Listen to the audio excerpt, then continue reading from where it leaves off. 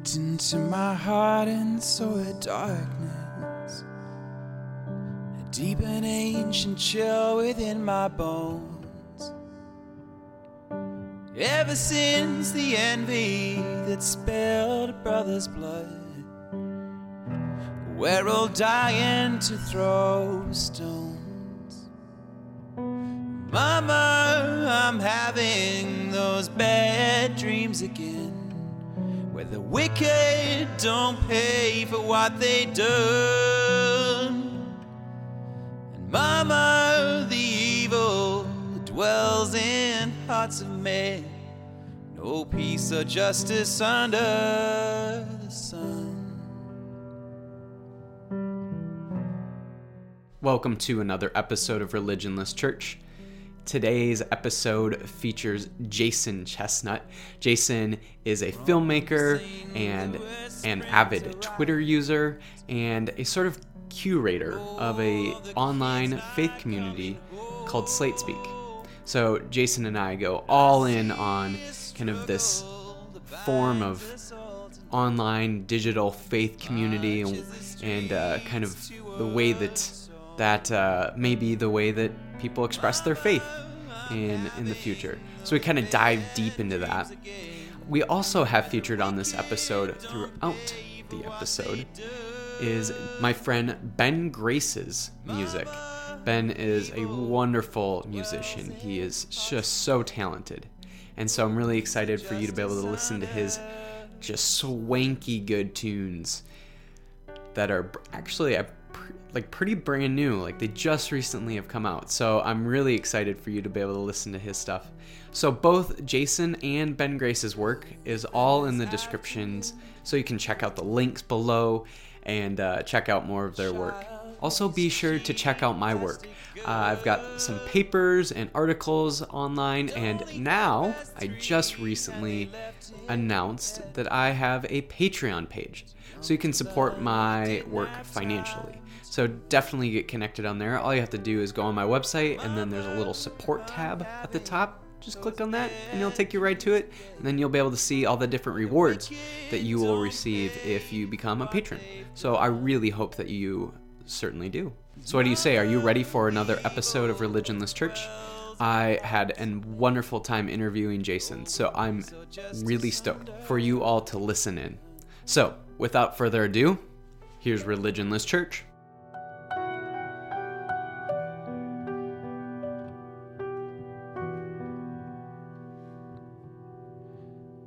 Father of six in New York City, selling cigarettes out in the street, dying in daylight for all of us to see. And I can't breathe, I can't breathe. 'Cause I can't breathe, I can't breathe. I can't breathe.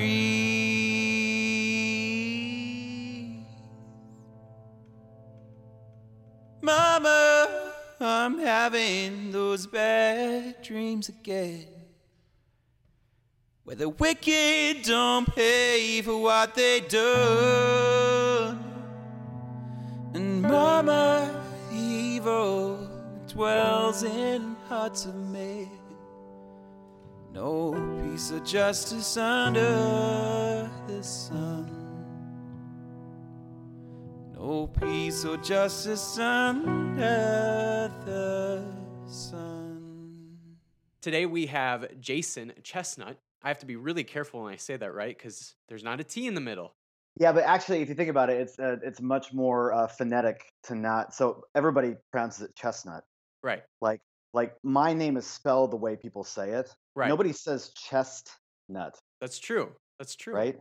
So Never really, even thought it of just that. means that like my name is spelled correctly and everybody else is spelled wrong. Perfect. It's always great to be the one that's right, right? Right. I thought about going French. Like it's a French Huguenot name from way back when. So I wanted to go like Colbert with it. It'd be like Oh, Chez yeah. nous, but I can't say Chez nous and keep a straight face, so I just don't do it. Perfect. So Jason here is a filmmaker, a pastor, what are some other like labels maybe you describe yourself as? Maybe organizer, Um, maybe is that one that you enjoy? yeah, yeah, I'd say organizer, kind of online content creator, Right. biblical storyteller, um, teacher, preacher, You've got them all. wandering. What is it? Poor wayfaring stranger, something like that. Something like that. And a Jesus follower. So And Jesus follower, right? you've got all these labels that you identify with. So I'm really curious then, who is Jason Chestnut to Jason Chestnut? Oh, Mason, way to go! All You right, have to start out with that one, right? that's good. I just realized your name rhymes with my name. I just got that now. Oh yeah, yeah. I get Um, anytime I like tell somebody my name and they don't like hear it quite clearly, the automatic assumption is Jason, which is right. fine, makes sense. Yeah, totally. Um, I think. Let's see. I would say that. I mean, to me, I mean, I think it's part of that thing is like is uh the imposter syndrome. Like I think I'm an imposter, right? So Oh yeah, what am I doing? Do I really know what's happening? I feel like I'm kind of just fumbling around in the dark, um, and just trying to create stuff that matters. And a lot of times, I don't know if it does. Right? We're kind of screaming into the void. So right. I would think. I mean, I would say probably. I mean, I would go really theological slash corny and say I know that I'm a child of God. So I'll say that. Okay, we'll go with it. And I also know that, do you swear in these Yes, podcasts? you are more than welcomed. Thank God. Okay. I'm also like a holy, glorious fuck up, Okay. um, Yep. who's trying really hard to follow Jesus, but mostly it scares the shit out of me. Mm-hmm. So yeah, that's what I would say. I Like, like that. yeah, I thanks. like the edginess of that. Uh, thanks. I mean, It's very like punk rock almost. oh, punk rock, man. That's bringing it back. I don't know how old you are, but I'll go. It's a little Nirvana-ish. Yeah. I would say too that I just I can't not create. And a lot of times creation is hard, right? Right. We create a lot of shit and it doesn't really work. We mess up. And then sometimes we create something beautiful and it connects with people. So I, I think first and foremost, like I consider I'm definitely I connect a lot with process theology, which kind of sees Mm-hmm. God as a co-creator. Right. And so I think when God created humanity in the Genesis story, God created us to be creators. Mm-hmm. Yeah. If for those that know me well, like they know that I'm a big fan of process. Mm, There's people on the kind of theology Twitter that are not quite as keen on process, but I'm really yeah. compelled by process.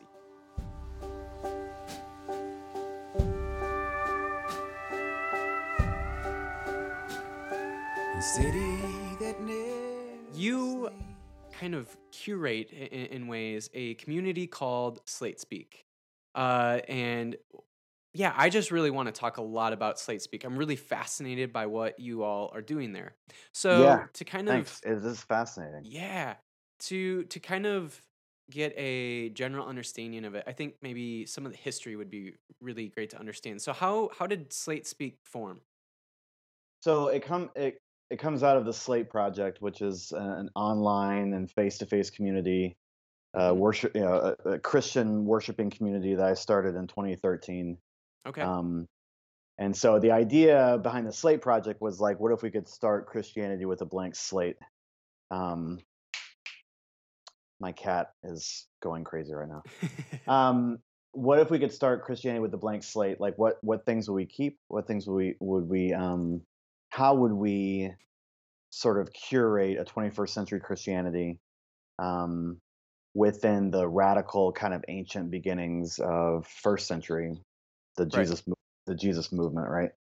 Um, so I started that in 2013, and we just like I would do weekly videos. I We create content. We sometimes it's images, graphic design. It's a lot of different things. And one of the things I wanted to do was kind of connect with an online community in a way that could foster a a safe space, specifically for progressive Christianity, right? Mm-hmm. Um, I don't say liberal Christianity because I don't think liberal and conservative is helpful when we're talking about like following Jesus. Right. I do think there's like evangelical fundamentalism, and then there's like this kind of progressive, and we're still trying to figure out what that means. Right. Um, but so my colleague who was with me near the beginning, her name is Sarah Schisler Goff, and she's an Episcopalian priest. Now she is a chaplain out in Maui. Life is rough. Yeah, no kidding. At the time, she came up with this idea of like doing a Bible study on Twitter, and that we'd have like an hour-long conversation. Hmm. And so that's kind of how we started, and you just kind of putting it out there and seeing who's gonna connect. That didn't really go. Like, it was kind of difficult to get everybody kind of reading the same book, and so then we Right. just thought, well, just cut the book out. I was like, let's cut the book out. Let's get a good hashtag that nobody else is using, um, and just like have conversations. And I was really I've always been inspired by. There was this 5-year long chat called Church and Social Media. So it was CHSOCM, Chisocum. And Meredith Gould, who is an author and just general badass in Baltimore, she created that, and that's how I connected with her and with a lot of Okay. people in Baltimore, was just being part of this, which was just kind of talking about what does it mean to be in the church and on social media. And every week there'd be a different moderator and come up with different topics. So I was inspired by that, and so we're just like, okay, we'll do it Thursday nights, and we'll just talk specifically about things that maybe you wouldn't hear in a church, in a worshiping community. Maybe you wouldn't hear it from the pulpit. Mm-hmm. Um, Maybe you don't feel comfortable saying it. And specifically, can this be a place for people who don't feel comfortable going into a church anymore? Maybe they never have, or Mm-hmm. maybe they kind of grew up in it, but they've been hurt or abused or turned off or whatever, judged. Um, so could this be a space for that? So that was kind of the genesis of it. Um, and then, like any other thing online, right? I mean, I'm a big believer in it's got to be creative and it's got to be consistent. Right. So people have to be looking for it every week, and it has to be something that's worth their time. Mm-hmm. So that's kind of the genesis of it. You bring the best of us to our knees. What was the lack that you sensed that you were hoping or are hoping Slate Speak to fill? Yeah, I mean, I think it's twofold. I wanted it to be a progressive space for people to debate and talk and consider, what does it mean to follow Jesus in the 21st century. Mm. Um, and my critique of a lot of progressive Christian spaces is they're almost overwhelmingly white. Right. So I also wanted it to be like legitimately diverse. And so those are the two. So I felt like that was a space to fill. Right. So right away, um, uh, like, it was mostly just me moderating. My two co-pastors in the Baltimore area would moderate every once in a while, and I was like, we just have to start farming this out, like get other people to take ownership of it. And so, like, the first 5 people I connected with and asked them to moderate were all people of color. Okay. 3 black women, 1 black man, and 1 Latina woman. And so then once they started kind of getting into it and talking about it and considering it and then moderating it, then they were bringing their people, Right. right? Their connections, their their different spheres of influence. And so almost right away, I'd say within 6 months, um, we had a legitimate community that was well, it was a progressive community that was legitimately diverse. So we didn't have like a token black woman to moderate every month Right. or something. It was like, no, this is for real. And so I think that was, so what I would say about Slate Speak is I think it's the only community I know of um, that is both really progressive slash radical slash like out there. I mean, Hmm. the shit that we talk about is I think very like cutting edge, Right. and it's also a very legitimately diverse um, space that is seeking to create kind of like what Dr. King would call the beloved community, Hmm. or Isaiah's peaceable kingdom. I mean, we don't have like lions and lambs on Twitter, but like, if we could, then we would. I mean, like it's open to everybody, and you know how it is like on Twitter. I mean, I think the amazing thing about Twitter is that it's happening very publicly. Hmm. So it's there, and it happens a lot, and especially on Thursday nights, we'll start it going, and from 9 to 10 Eastern, it will often be trending, at least on some, in some regions, Yep. and like so people are seeing it happen, and it's also a very kind of safe space for people to really be themselves and to bring their doubts and their questions and all that. But it's so public, right? That Hmm. it's like I would say I mean, that's a difference for me between witness and presence. I'm not that interested in being like a witness because I was raised in a fundamentalist Christian household, and witness meant, you got to Right. get people Yep. to believe or to give their hearts to Jesus, something he never asked for anyways. I mean, that's what that's about. And if they denied you, or if they got angry at you, that's even better, right? That just means that you're Yeah. right. You're being, so um but a presence, like, to be a Christian presence on Twitter that is not demonizing people, um, that's talking about sin beyond just the individual and to systemic and corporate and communal ways Hmm. that we participate in sin, um, and asking questions and being like, what does the resurrection mean? Does it even matter? What does it mean to be part of a Christian heritage that's been violent, that has upheld white supremacy, all of that? Right.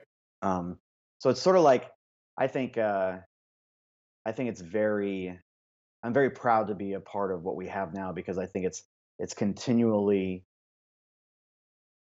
it's not content to just say, well, the Bible says it, I believe it, that's it, or whatever, Right. right? Rock It's not bottom content with that. lows and dizzying highs. You make it hard for us to call you home. So you mentioned right away that Slate Speak is a part of a larger project called the Slate Project, and I was digging around and I saw that there's also these in the flesh gatherings. These kind of I think is it are they called like ITF gatherings? Yeah, Do you yeah, do you really go with that acronym? yeah, ITF. I mean, just because IRL, I don't like IRL because in real life is saying that Twitter isn't real life, Right. and like Twitter's real life. Um, It I've wasn't met. IRL like wasn't that like a MTV show for a while or like a VH1? Oh, yeah, yeah, yeah, yeah, Wasn't yeah. wasn't there one like called like that or something like that? I think so. I wasn't really into MTV, I so don't I know. don't know. I think that was I been just like know the right. real I world. think that Yeah, would have been before my time. Anyway, but no, no, so no. So it's we say ITF, and that's another thing that we did. We brought so we had three guests. We had three what's the word, featured speakers. hmm We brought them to Baltimore, and we had people from DC and Philadelphia and Baltimore itself, and then from other cities and states. We had a guy come in from South Africa, mm, to Baltimore to be a part of it, and we had a Tribal Daughter. I'll just give you their Twitter names because that's important. That's kind of how I know them. So Tribal Daughter and Sunny Day Jones and Brandy Nico were the three speakers, and so they mm, each kind of brought their own passions, and we got them to Baltimore, and I think it was, and that was kind of cool because it kind of showed, hey, what's happening in Twitter is real life, Right. and we'll prove it to you because we're going to spend some of our money to make sure that we get us all in the same room, Hmm. which was And cool. and what do those gatherings look like? Well, we've only had one, Okay. and it's sort of like, I mean, we all gathered together and we kind of had introductions. We had like a live Twitter feed going on. We had each of our presenters over the course of, it was like from a Friday night to Saturday afternoon, so pretty short. Mm-hmm. Um, and we just had opportunities, honestly, to hear kind of what our speakers were interested in and engaging in. We live streamed all of it, obviously, Mm-hmm. and it was just kind of, and then we prayed, we ate together, we worshiped together. It was cool. It was very simple. Hmm. I like that. And there are people who have said, who continue to say, I screenshot a lot of this, um, a lot of these comments, right? Put them in folders. I Mm-hmm. have two folders: lovers and haters. I'm trying not to spend too much time with the haters, but that's also interesting. Um, but with the lovers, there are people who will say and who have said, like, Slate Speak is my church. It's my Mm-hmm. church community. They look forward to it on Thursdays. Um, they miss it if they can't. I mean, they if they miss it, they actually miss it, Right. right? Um, and there are many of them who don't feel comfortable or safe in their sexual orientation and their gender identity and their race and their sex, any of it, to be a part of a traditional worshiping community. They haven't found that Mm-hmm. in the flesh. And so Slate Speak is that for them, Mm. That's which I think is like fucking amazing.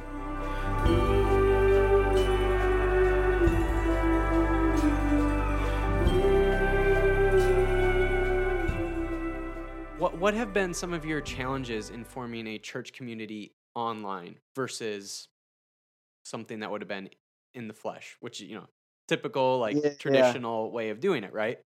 Yeah, I mean, first off, it's just the institutional backlash. So I'm part of the Evangelical Lutheran Church in America. Mm-hmm. You're in ELCA country. Yep, Um, for sure. and Headquarters. yeah, and so there's institutional backlash because what happens online isn't real to a Mm. lot of my bishop.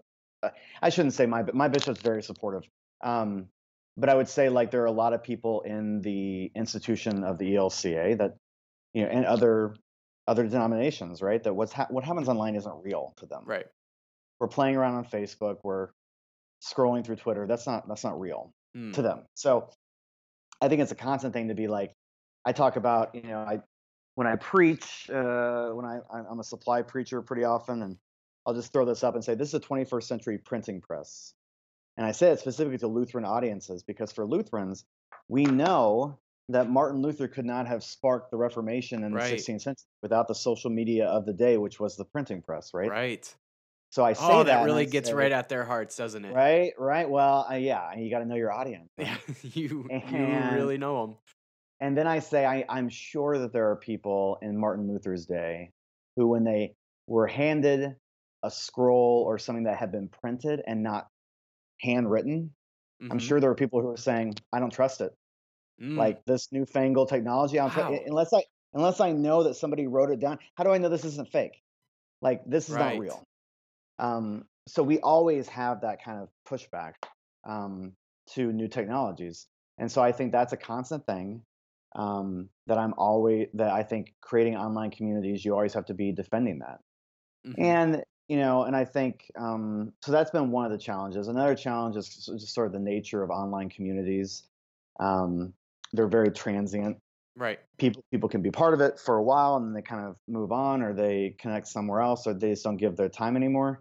Um, we have a phenomenal woman who's actually, she'll be moderating this coming Thursday. Um, and she first connected with us when she was in Germany, and she didn't have Mm. any community in Germany. She had moved there and was working and had no community.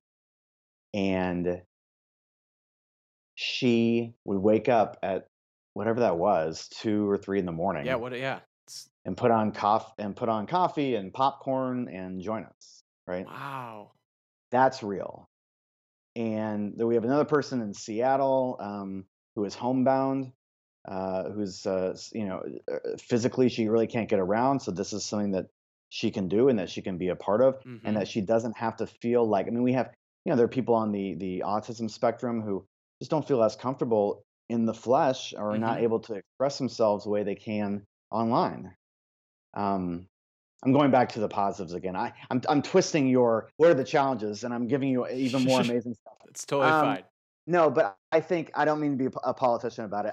I do think that and then there's always the challenge of um, how do we make this real and relevant? How do we not burn ourselves out?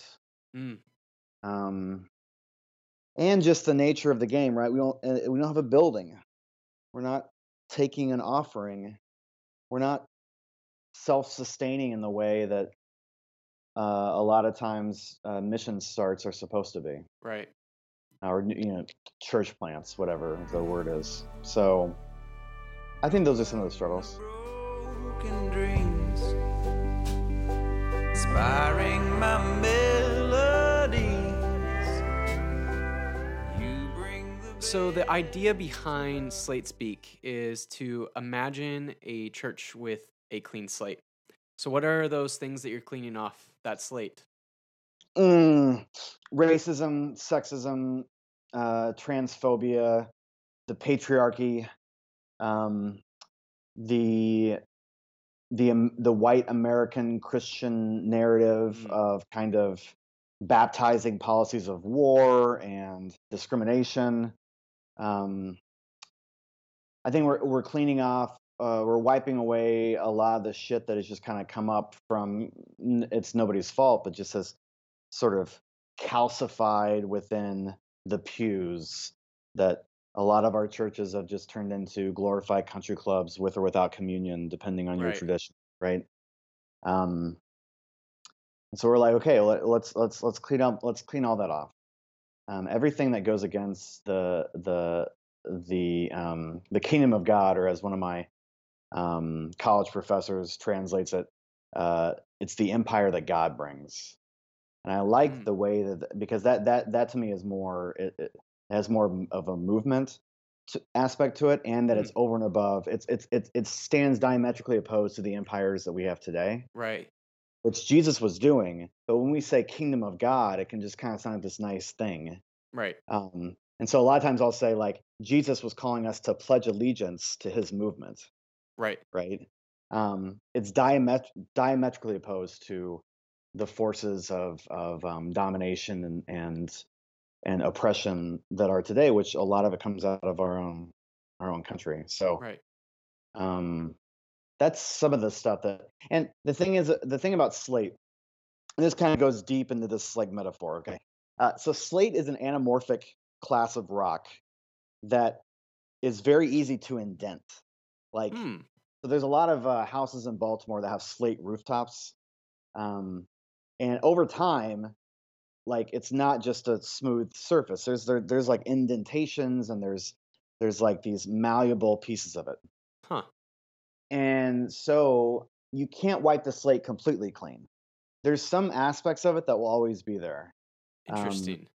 and I don't think that's bad at all. But like some of those aspects are, I would say, like the rich history of iconography within the Eastern Yeah. tradition, um, and just the kind of the canon that we have, the 66 books or the 66 plus books that we have that form the Holy Bible.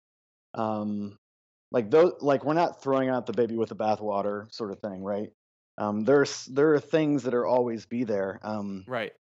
But then there are things that are deeply connected to that, like the right now as we enter into Holy Week, this centuries long anti-Semitic thread, Mm, which mm-hmm. my tradition, I mean, Martin Luther was a very virulent anti-Semite, and the Nazis used many of his writings to kind of form their Third Reich. So it's recognizing a lot of that and saying, um, we have to look at Christianity with a very critical eye. Right. We're going to hear a lot of passion narratives, a lot of very powerful stories for those of us who are Christian this week.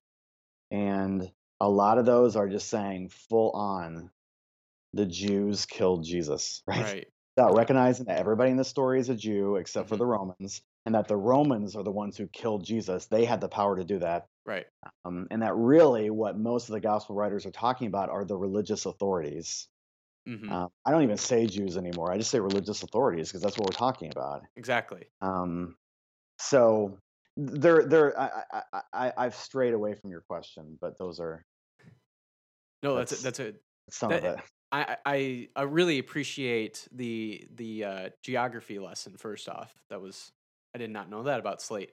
Yeah, it's Um, crazy, right? so interesting. I knew that like slate is often used in like pools, like billiards or whatever, Yeah, right? Like yeah, underneath that felt or whatever. But yeah, like that's so fascinating that that it's impossible to like technically like run it down smooth. yeah. But Especially because there will yeah, always be like those little indentations that that are so rooted into that piece of slate that yeah. there's no way getting rid of that. And I would like to think that those things are actually the things that are worth holding on Keeping. to and worth keeping in. Amen.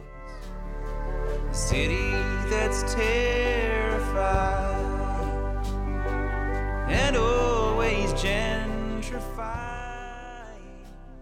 So we have Ben Grace here today with us, and Ben's music has been playing throughout the episode, and it's just been delightful. And Ben, I'm kind of wondering, for the very first question, what inspired some of these new tunes that you've been writing?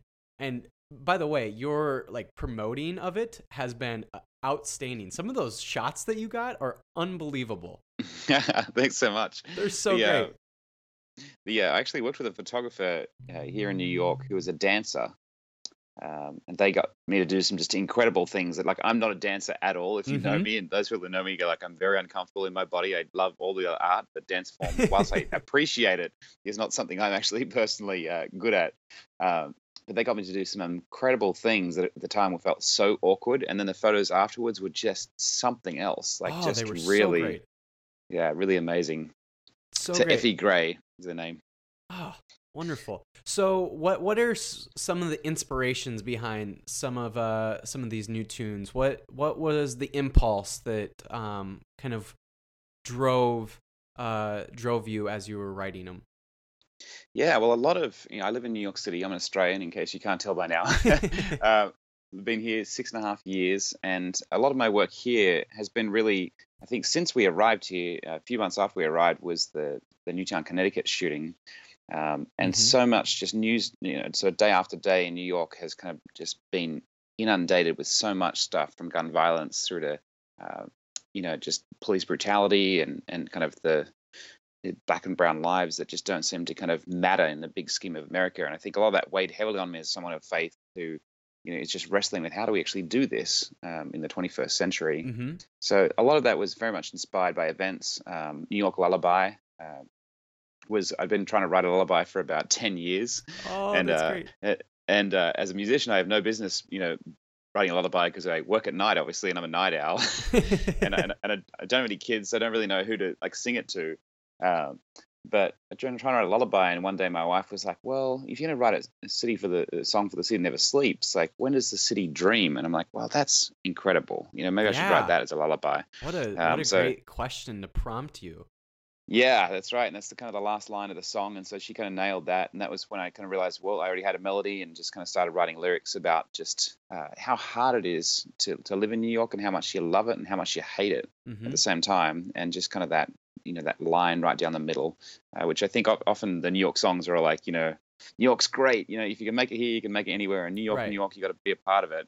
But not seeing that underside, that underbelly of gentrification that comes through this town, that means Right. that people are being pushed out of their homes, and people honestly like me, kind of white people coming in and sort of taking up residence. And I think maintaining that tension as you live here in New York, as someone who wants to see the world be a better place, to kind of understand our place. That there are a large, I think even the majority, I don't know the figure off the top of my head, but I think it's somewhere around 60% of New York lives around or below the poverty line, and I think that's kind of astonishing.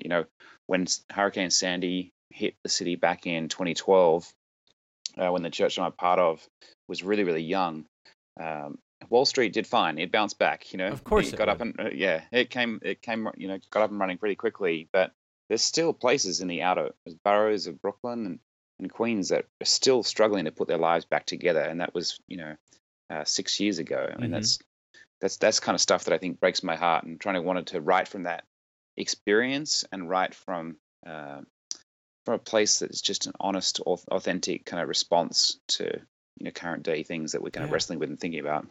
Yeah, I really appreciate that.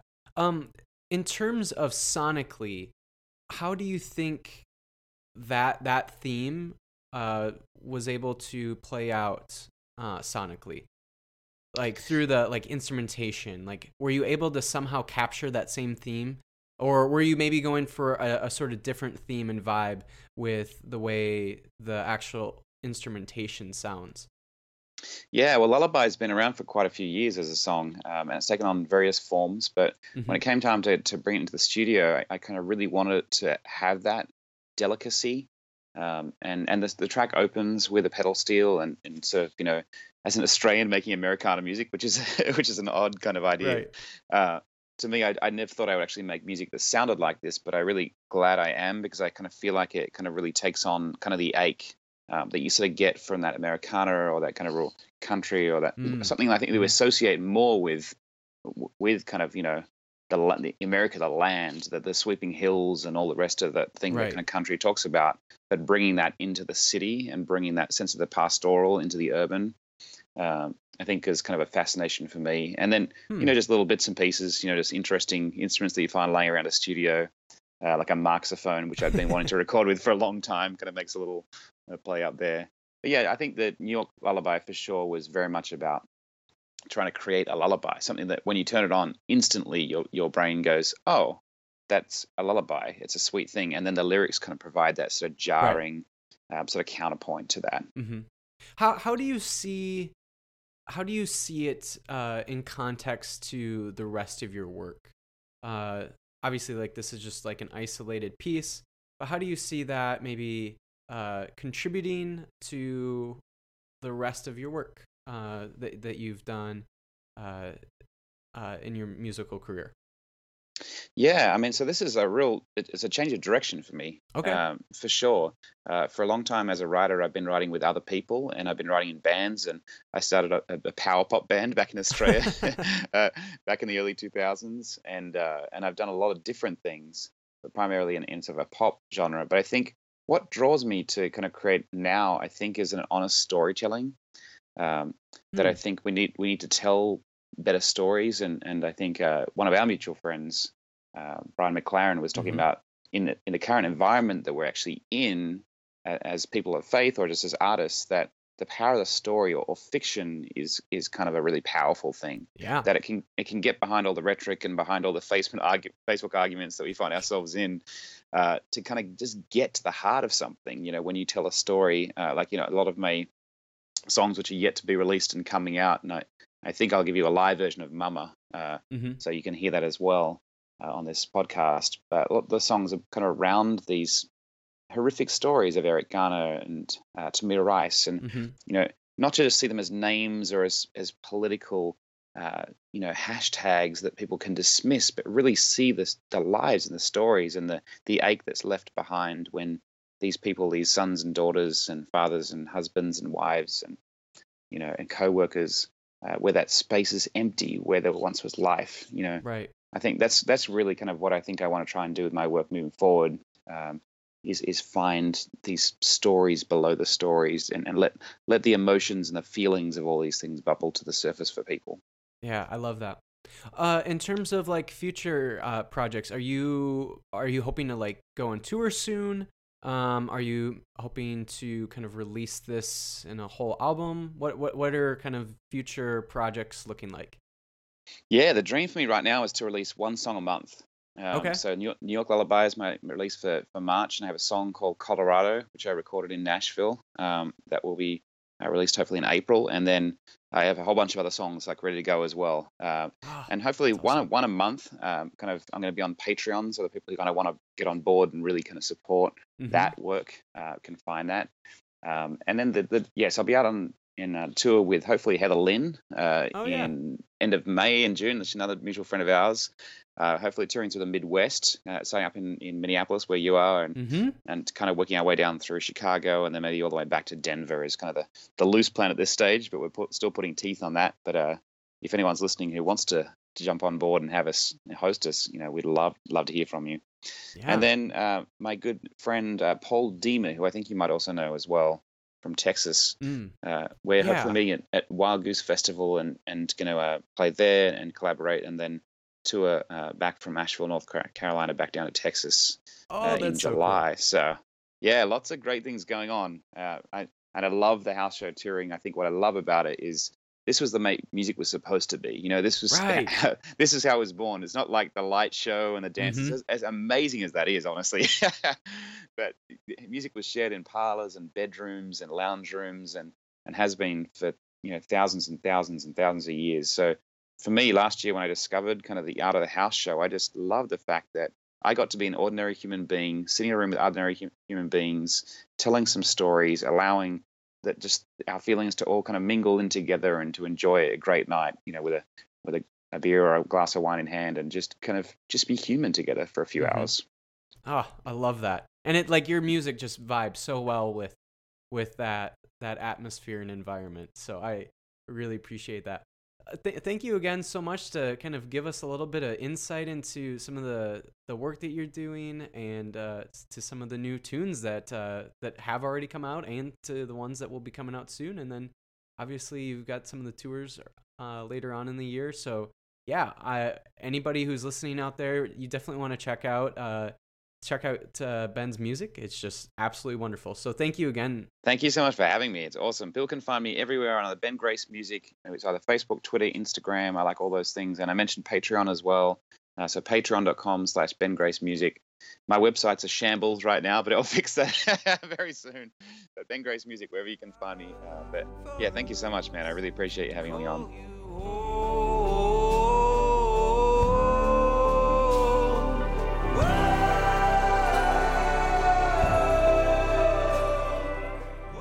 You mentioned this a little bit earlier, that in many ways Slate Speak is really critiquing sort of traditional church structures, but Slate Speak was founded and is supported by the ELCA, correct? I would say that is a very interesting question, Mason. Okay. Yeah. So anyway, well, I'm an ELCA pastor. Okay. And, so I'm rostered in the ELCA. The Slate Project is a ministry of the ELCA, and Slate Speak is one of the things that we do. So sure. Okay. Yeah. So what are some of the ways that you think the Slate Project and Slate Speak are helped by being a part of a denominational structure? And then the second question is, what are the ways that you think it's hindered by that domination or denominational structure? I'll go with the difficult one first, which is how has it helped? Okay. Like that, actually, the way that you just introduced it that way is, if you knew my sensibilities, that is just beauty to my ears. You're going to be singing now. Yeah. Well, I do have I will sing show tunes. I'll do it. So I just think that where we are now, denominations normally get in the way, right? Absolutely. I cannot stand, though, that in the 1990s, disaffected Southern Baptists took over the word non-denominational. I swear to God, if I have to hear one more time somebody telling me they go to a non-denominational church, so they're not really denominationally based at all, I'm like, bullshit. You're totally a denomination. Absolutely. And then, because then there's that, it's just sort of like when you tell me like, oh, I listen to Mercy Me, they're just Christian. They're not any specific kind. It's like, everybody has they're a kind of Christian. Yeah. Their theology is very specific. Anyways, that's just I just cannot stand non-denoms, man. I just Yep. can't. I Okay. Like what is the deal? And then they call themselves the Grove or the Valley Church or something. And then when I think they do it, then they are they are not so subtly critiquing us like kind of, I don't know, just, I mean, when I say I'm Lutheran, then they're like, oh, you're part of the structure. Like we don't have a structure. We're non-denominational. I'm like, you totally have a structure, right? Yeah, for sure. So all of that is to say, I use the word like post-denominational or Mm-hmm. sometimes trans-denominational, um, in terms of like, it's really difficult Slate Speak is not Lutheran. I bring up the fact that I'm Lutheran when it connects with whatever I'm talking about. Right. Being Lutheran is important to me because I chose it. I mean, I grew up evangelical. I like the Lutheran theology. I like a lot of the people who came through Lutheranism, like Dietrich Bonhoeffer, Mm-hmm. or today Lema Bowie and in Sierra Leone. Like, I love being Lutheran, and I don't think it's very helpful just in general to try and describe or connect with people through the denominational structure. You Mm-hmm. know, I'm just like, dude, this is the Jesus movement, and we're trying our best to follow Jesus. There are different types that do that, but like, I think it's much more damaging to pretend like you have to go through a certain denomination Right. in order to, or whatever your tribe is. I don't think that's helpful at all. Um, uh, so I think I think the one thing that's helpful for the denominational structure is that I was ordained in the Lutheran Church, so that helps me. I think kind of I can infiltrate a lot of Lutheran spaces and talk about Slate Speak. I mean, Right. like, and talk about the online community. So there's already a built-in thing because I'm Lutheran and because I can speak that language. Right. You have that credibility. Absolutely. I don't think it really matters at all that I'm Lutheran. In like the larger scheme of things, it just doesn't. And I'm like, and Jesus probably doesn't give a shit about it either. Right. So I think it's much easier to talk about how good it is to not be denominationally focused, especially because then it means that people, I think, are much more open about their struggles and their passions within the churches that they're a Right. part of.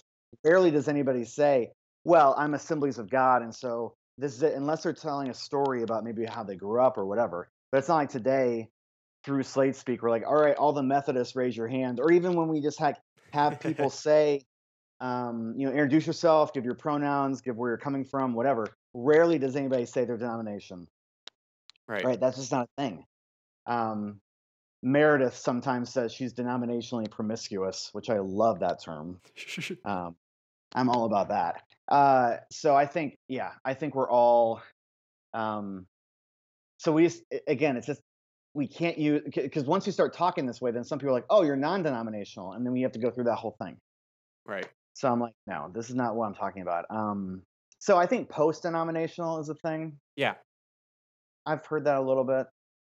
You touched on a little bit of those hindrances, but lay out the error grievances. Let's hear some more of, like, if you haven't already laid them all out.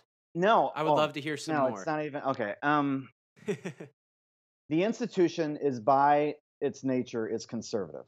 It's trying to conserve itself. Absolutely. So we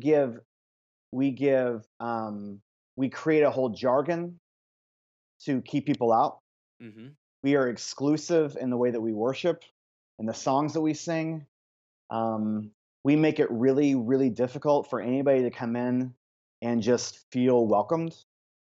Even if we want to go up there and shake their hand and welcome them, the Lutherans, I'll just speak for the Lutherans, but I know many other denominations are like this too. They have this tribal mentality, and they're trying to up their numbers. And we're living in a time and place, our generation, I was born in '82, so kind of like at the cusp of millennial. Right. The generation after us that are marching in the streets for gun reform. we don't care about denominations.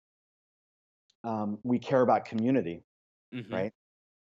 And we care about justice and authenticity, all that stuff. Mm-hmm. Denominations, by their very nature, I would say, are set up to try and hold on to a piece of the truth without just offering it and saying, like, you know, we're just one aspect of what it means to follow Jesus. I rarely, if ever, hear denominations talk like that. Right. That's very frustrating to me. So, and I can speak this way. I mean, I'm ordained as a Lutheran, so it's like they can't take my ordination away for talking like this. I mean, some people want to for different things I've said online, but whatever, right? Like, it's like I think the most Lutheran thing I can do, because the Lutherans we're so committed to this idea of the Protestant Reformation, right? Mm-hmm. And the two words in there are protest and reform. And Martin Luther and all of his guys, they gave that whole thing semper reformanda. The church must always be reforming. Yep. So to be post-denominational and to get rid of the Lutheran Church in its entirety in the way that we talk about it, I think is the most Lutheran thing that we could do. Yeah. So, like, I talk this way, like, when I'm in certain circles, and when I preach, and that's very hard for a lot of people to get, because they see themselves as Lutheran first and then Christian, as opposed to the other way around. Right. Right. Right. Totally. You're in the midst of it. I mean, you are in the Lutheran cultural Mm-hmm. center, and For so, sure. right? Yeah, and it's I'm in and I'm like in a weird place of it too, because here I am in a city that is like the headquarters for like probably like 5 different denominations, including the ELCA, might be the biggest one. And it's very mainline heavy. And then here I am also in a community. I work at Solomon's Porch, which is very like in that sort of I know it. post-denominational Sure. kind of expression. And so I'm kind of in this like two-piece world where I'm living and operating within Solomon's Porch and kind of the dynamics of that sort of post-denominational expression. And then I also have so much work and so many like colleagues and friends and coworker or just people that I work with who are in some sort of denominational structure. And I'm always having to like navigate between those sensibilities, because obviously with their concern of self-preservation will kind of in a lot of ways seem to push back against much of my concern that a church structure and ecclesiology should never be about self-preservation. Right. In and of itself, it should always be in service to the community, which is going to be naturally subversive. And so I'm kind of in that space where I'm having to work with a lot of people who still have that as a backdrop to their tradition. Yet I'm like wanting to be really rather subversive to it.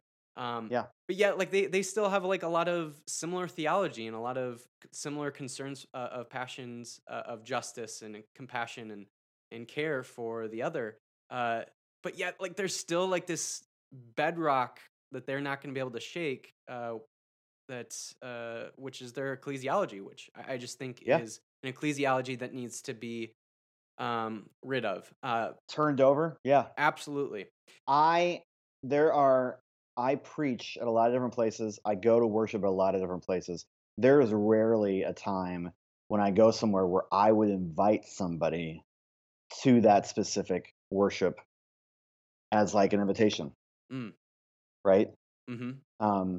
Slate Speak is one of the few things I said, like, you should check it out. I think you like it. Right. But I agree with you. And a lot of ecclesiology is stuck in the 1950s, 1960s, when Christianity was just a different force in our society. Absolutely. A lot of times a very conservative, traditional status quo force. Now, a lot of Christianity is subversive.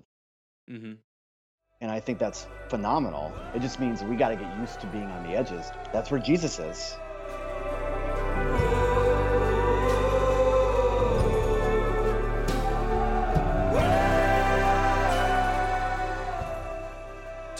hope that the ecclesial model of Slate Speak is maybe the future model of the church?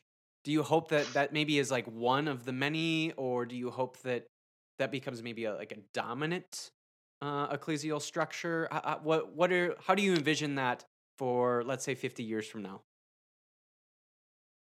Yeah, well, 50 years from now, if I'm still alive, I'll be 85.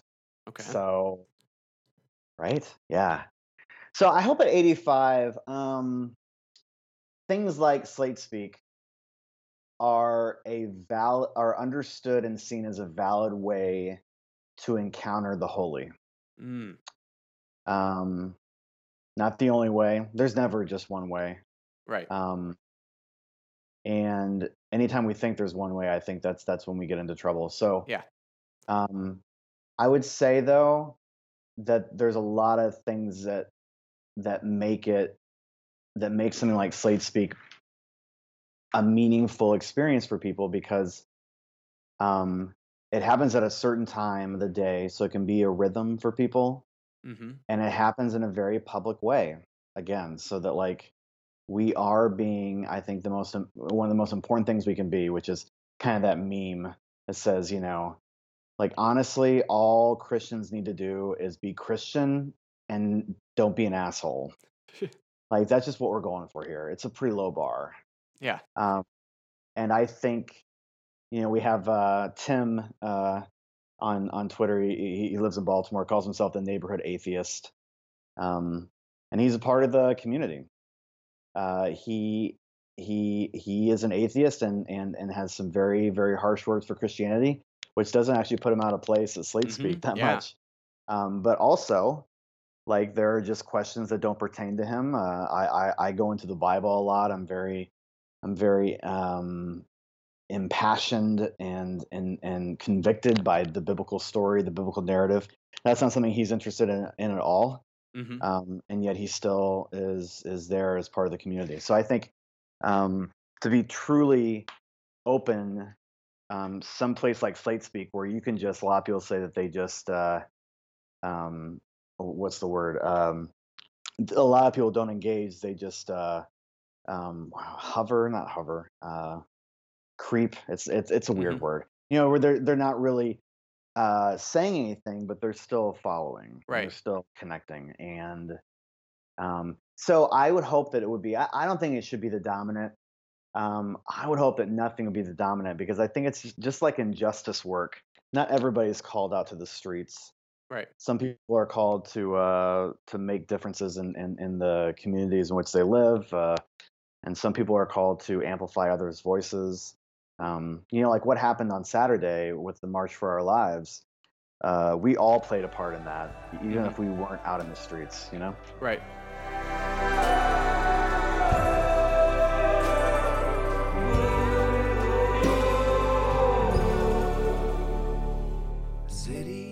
So, as a good Lutheran, you know of Bonhoeffer's concept of religionless Christianity. Yeah, that's in your Twitter bio. I dig it. Yeah, I'm all about that. In what ways do you think that Slate Speak contributes or doesn't to Bonhoeffer's concept of religionless Christianity? Yeah, I think it's definitely in the same. It's in the same realm. It's the same idea, especially when it comes down to um, we are all trying to. I think everybody who comes to Slate Speak is trying to connect deeply as a human being on this Mm, earth with other human beings and community, in work that matters, with voices that echo. Um, and so I think we are really. I think Slate Speak in one way is a great example of Bonhoeffer could never have known it, anything like the internet, but I think it's exactly what he was talking about in terms mm, of Christianity as a religion is not sustainable. It doesn't speak to people in the same way. It's like institutions. It's very committed to preserving itself. right. Religion is, um, and so I think Slate Speak gets rid of a lot of those trappings and just says, okay, here's Christianity without the religion. Mm, You know, right. like not spiritual but not religious. I'm Christian but not religious, right? I like that. I've never heard it that way. I mean, I've Yeah. heard others say something along the lines, to be snarky, that they say that I'm religious but not spiritual. Right, But I right. like that this idea Yeah, of I'm a Christian, but I'm not religious. not I religious. mean, Yeah. even the word religion, right? Religio goes back to like ligaments. Mm-hmm. So the idea of religion was to like reconnect humanity, Mm-hmm. um, which it just oftentimes doesn't do. Mm-hmm. As one of my friends says, it's the ties that bind, but usually strangle, right? Yeah.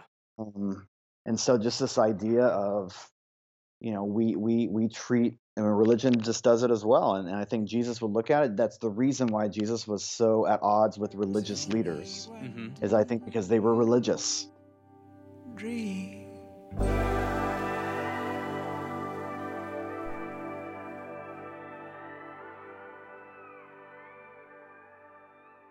Last question. What are the ways that we can get connected with you and your work and with Slate Speak?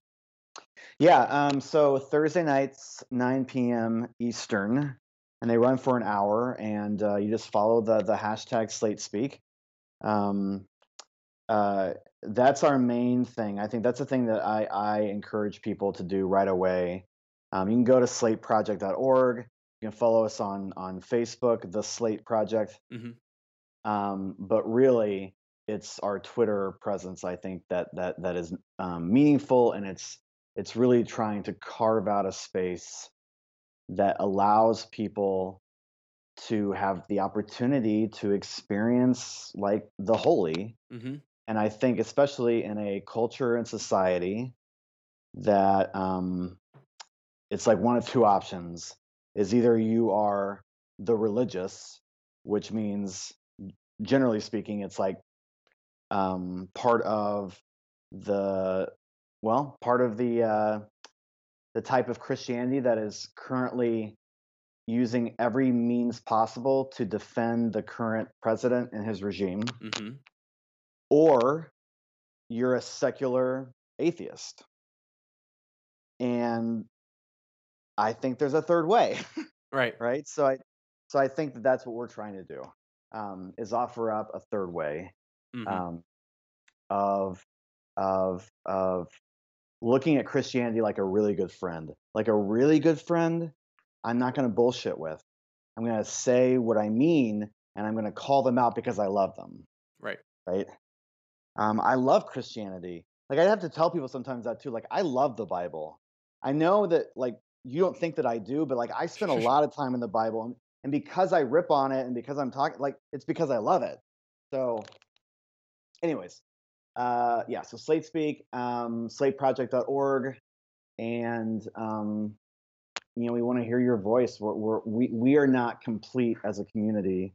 We're always just it's Archbishop Oscar Romero, who was killed on March 24th, 1980. So his saint day was a couple days ago.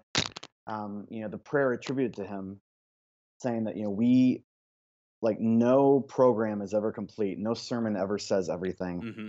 We are planting a garden, and we're not going to see the fruition of it. We're never going to see the full kingdom of God. We're just seeing pieces of it. And so I think Slate Speak is a piece of that. Would you come with me to Colorado? Would you scale the Rocky Mountains? How awesome was that?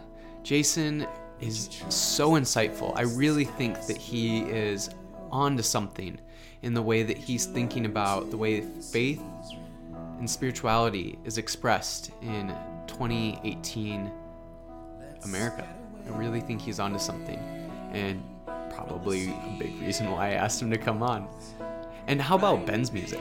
Ben is just so great and gracious, and that Australian accent just, I don't know, like anytime I hear an Australian accent, I think of Steve Irwin, but Ben is not Steve Irwin at all. Like his His music is like a totally different posture than even Steve Irwin's. You know, Steve Irwin was like all aggressive and jump into an alligator or crocodile's mouth, and Ben is just like smooth and like what would be like a really like smooth, like tasteful kind of animal that Steve Irwin like would, I don't know, like not a sloth, I don't know, not even a snake. I don't know what Ben would be in as an Australian animal. Who knows? Who knows what Ben would be that Steve Irwin would jump on and try to corral. Anyway, I'm digressing a ton. Both Ben and Jason's work is online, and you can get connected with them. Again, their links to get connected with them are in the description below. And again, check out my work, check out my Patreon page. If Religionless Church really matters to you, I would love for your support. There's even just like $1 a month amount, and you know, that's what, $1 a month. That's inconsequential probably, I hope. So, but it makes all the consequence to me. It really is important to me. So I would love for your support. So that has been another episode of Religionless Church. Peace out, y'all. Would you come with me to Colorado? Would you scale the Rocky Mountains high? Would you trust this restless desperado? Would you love me till the seas run dry?